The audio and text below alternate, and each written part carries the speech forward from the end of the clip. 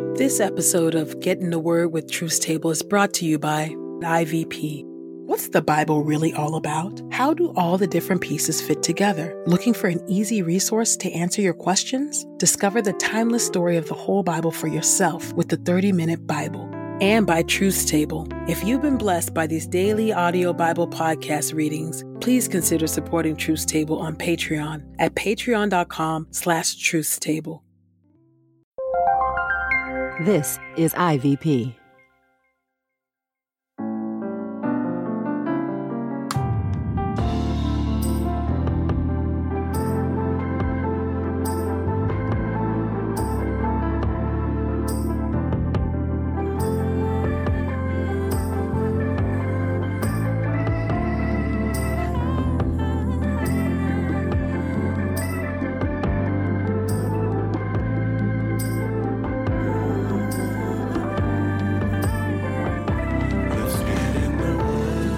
You're listening to Get in the Word with Truth Table. Your word is truth, your word is life. Presented by InterVarsity Press. Your word is truth, your word is life. The Daily Audio Bible Podcast, read by Dr. Christina Edmondson. And Ekemini Uwan. Let's get in the word today. God's got something to say. Let's get in the Word, and may the Word get in us. Open our eyes that we may behold wonderful things in your word. Old Testament reading. 1 Chronicles chapter 2, verses 42 through 55. More of Caleb's descendants. The sons of Caleb, Jerahmeel's brother, his firstborn, Misha, the father of Ziph, and his second son, Marisha, the father of Hebron. The sons of Hebron, Korah, Tapua, Rechem, and Shema. Shema was the father of Raham, the father of Jorkim. Rechem was the father of Shammai. Shammai's son was Maon, who was the father of Beth-zur. Caleb's concubine, Ephah, bore Haran, Moza, and Gazez. Haran was the father of Gazez. The sons of Jerai, Regem, Jotham, Geshan, Pelet, Ephah, and Shaph. Caleb's concubine, Maachah, bore Sheber and Tirhana. She also bore Shaph, the father of Madmana, and Sheva, the father of Machbena, and Gibeah. Caleb's daughter was Aksah. These were the descendants of Caleb, the sons of Hur, the firstborn of Ephrath. Shobal, the father of Kiriath Jearim. Salma, the father of Bethlehem, and Hareph, the father of Beth Gader. The sons of Shobal, the father of Kiriath Jearim, were Hare, half the Manahathites, the clans of Kiriath Jearim, Ithrites, Puthites, Shumathites, and Mishrites. The Zorathites and Eshtaolites descended from these groups. The sons of Salma, Bethlehem, the Netophathites, Atroth, Beth Joab, half the Manahathites, the Zorites, and the clans of the scribes who lived in Jabez, the Tirathites, Shimeathites, and Sukathites. These are the Kenites, who descended from Hamath, the father of Beth-Rechab. 1 Chronicles chapter 4, verses 1 through 23. Judah's descendants. The descendants of Judah, Perez, Hezron, Carmi, Hur, and Shobal. Rahai, the son of Shobal, was the father of Jahath, and Jahath was the father of Ahumai and Lahad. These were the clans of the Zorathites. These were the sons of Etam, Jezreel, Ishma, and Idbash. Their sister was Hazeleponi. Penuel was the father of Gedor, and Ezer was the father of Husha. These were the descendants of Hur, the firstborn of Ephrathah, and the father of Bethlehem. Ashur, the father of Tekoa, who had two wives, Helah and Nara. Nara bore him Ahuzam, Epher, Temeni, and Ahashtari. These were the sons of Nara, the sons of Hela, Zereth, Zohar, Ithnan, and Koz, who was the father of Anub, Azobeba, and the clans of Aharhel, the son of Harum. Jabez was more respected than his brothers. His mother had named him Jabez, for she said, I experienced pain when I gave birth to him. Jabez called out to the God of Israel, if only you would greatly bless me and expand my territory. May your hand be with me. Keep me from harm so I might not endure pain. God answered his prayer. Caleb, the brother of Shuha, was the father of Mehir, who was the father of Eshton. Eshton was the father of Beth Rapha, Paseah, and Tehina, the father of Ir Nahash. These were the men of Reka. The sons of Kenaz, Othniel and Sarai. The sons of Othniel, Ahath and Meonathai. Meonathai was the father of Ophrah. Sarai was the father of Joab, the father of those who live in the valley of the craftsmen, for they were craftsmen. The sons of Caleb, son of Jephunneh, Eru, Elah, and Nam. The son of Elah, Kenaz. The sons of Jahalelel, Ziph, Ziphah, Tiria, and Asarel. The sons of Ezra, Jether, Mered, Epher, and Jalon. Mered's wife, Bithia, gave birth to Miriam, Shammai, and Ishba, the father of Eshtemoa. His Judahite wife gave birth to Jared, the father of Gedor, Heber, the father of Soko, and Jekuthiel, the father of Zanoah. These were the sons of Pharaoh's daughter, Bithia, who Mered married. The sons of Hodiah's wife, the sister of Nacham, the father of Keilah, the Garmite, and Eshtemoa, the Makathite. The sons of Shimon, Amnon, Rina, Ben-Hanan, and Tilon. The descendants of Ishi, Zoheth, and Ben-Zoheth. The sons of Shelah, son of Judah, the father of Lekah, Lada, the father of Marashah.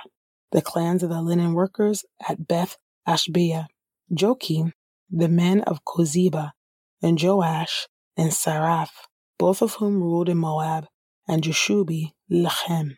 This information is from ancient records. They were the potters who lived in Nataim, in Gedera. They lived there and worked for the king. 1 Samuel, chapter 1. Hannah is childless.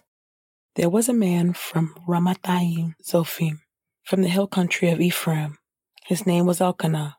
He was the son of Jeroham, the son of Elihu, the son of Tohu, the son of Zuph, an Ephraimite. He had 2 wives. The name of the first was Hannah, and the name of the second was Peninnah. Peninnah had children, but Hannah had no children. This man would go up from his city year after year to worship and to sacrifice to the Lord of heaven's armies at Shiloh. It was there that the 2 sons of Eli, Hophni and Phinehas, served as the Lord's priests. The day came and Elkanah sacrificed. Now he used to give meat portions to his wife Peninnah and to all her sons and daughters, but to Hannah he would give a double portion because he loved Hannah, although the Lord had not enabled her to have children. Her rival used to aggravate her to the point of exasperation, just to irritate her, since the Lord had not enabled her to have children. This is how it would go year after year. As often as she went up to the Lord's house, Peninnah would offend her in that way.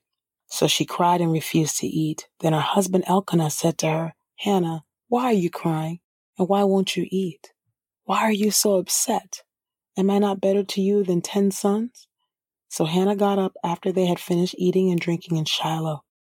At the time, Eli the priest was sitting in his chair by the doorpost of the Lord's sanctuary. As for Hannah, she was very distressed. She prayed to the Lord and was, in fact, weeping. She made a vow saying, O Lord of heaven's armies, if you would truly look on the suffering of your servant, and would keep me in mind and not neglect your servant, and give your servant a male child, then I will dedicate him to the Lord all the days of his life. His hair will never be cut. It turned out that she did a great deal of praying before the Lord. Meanwhile, Eli was watching her mouth. As for Hannah, she was speaking in her mind. Only her lips were moving.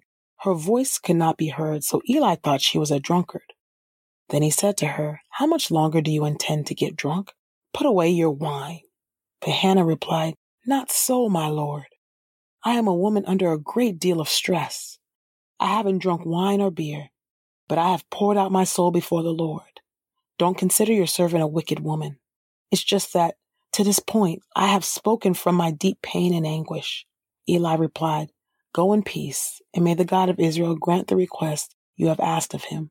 She said, "May I, your servant, find favor in your sight." So the woman went her way and got something to eat. Her face no longer looked sad. They got up early the next morning. Then they worshiped the Lord and returned to their home at Ramathaim. Elkanah was intimate with his wife Hannah, and the Lord called her to mind. Then Hannah became pregnant. Hannah dedicated Samuel to the Lord. In the course of time, she gave birth to a son, and she named him Samuel, thinking, "I asked the Lord for him." Then the man Elkanah and all his family went up to make the yearly sacrifice to the Lord and to keep his vow. But Hannah did not go up with them, because she had told her husband, "Not until the boy is weaned. Then I will bring him, so that he may appear before the Lord, and he will remain there from then on." Then her husband Elkanah said to her, "Do what you think best. Stay until you have weaned him. Only may the Lord fulfill his promise." So the woman stayed and nursed her son until she had weaned him. Then she took him up with her as soon as she had weaned him, along with 3 bulls, an ephah of flour, and a container of wine. She came to the Lord's house at Shiloh, and the boy was with them. They slaughtered the bull, then brought the boy to Eli. She said, "My Lord, just as surely as you are alive, my Lord, I am the woman who previously stood here with you in order to pray to the Lord. For this boy I prayed, and the Lord has given me the request that I asked of him.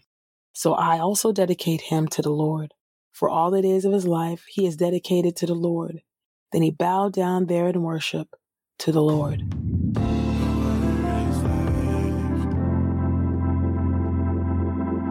This is the word of God for the people of God.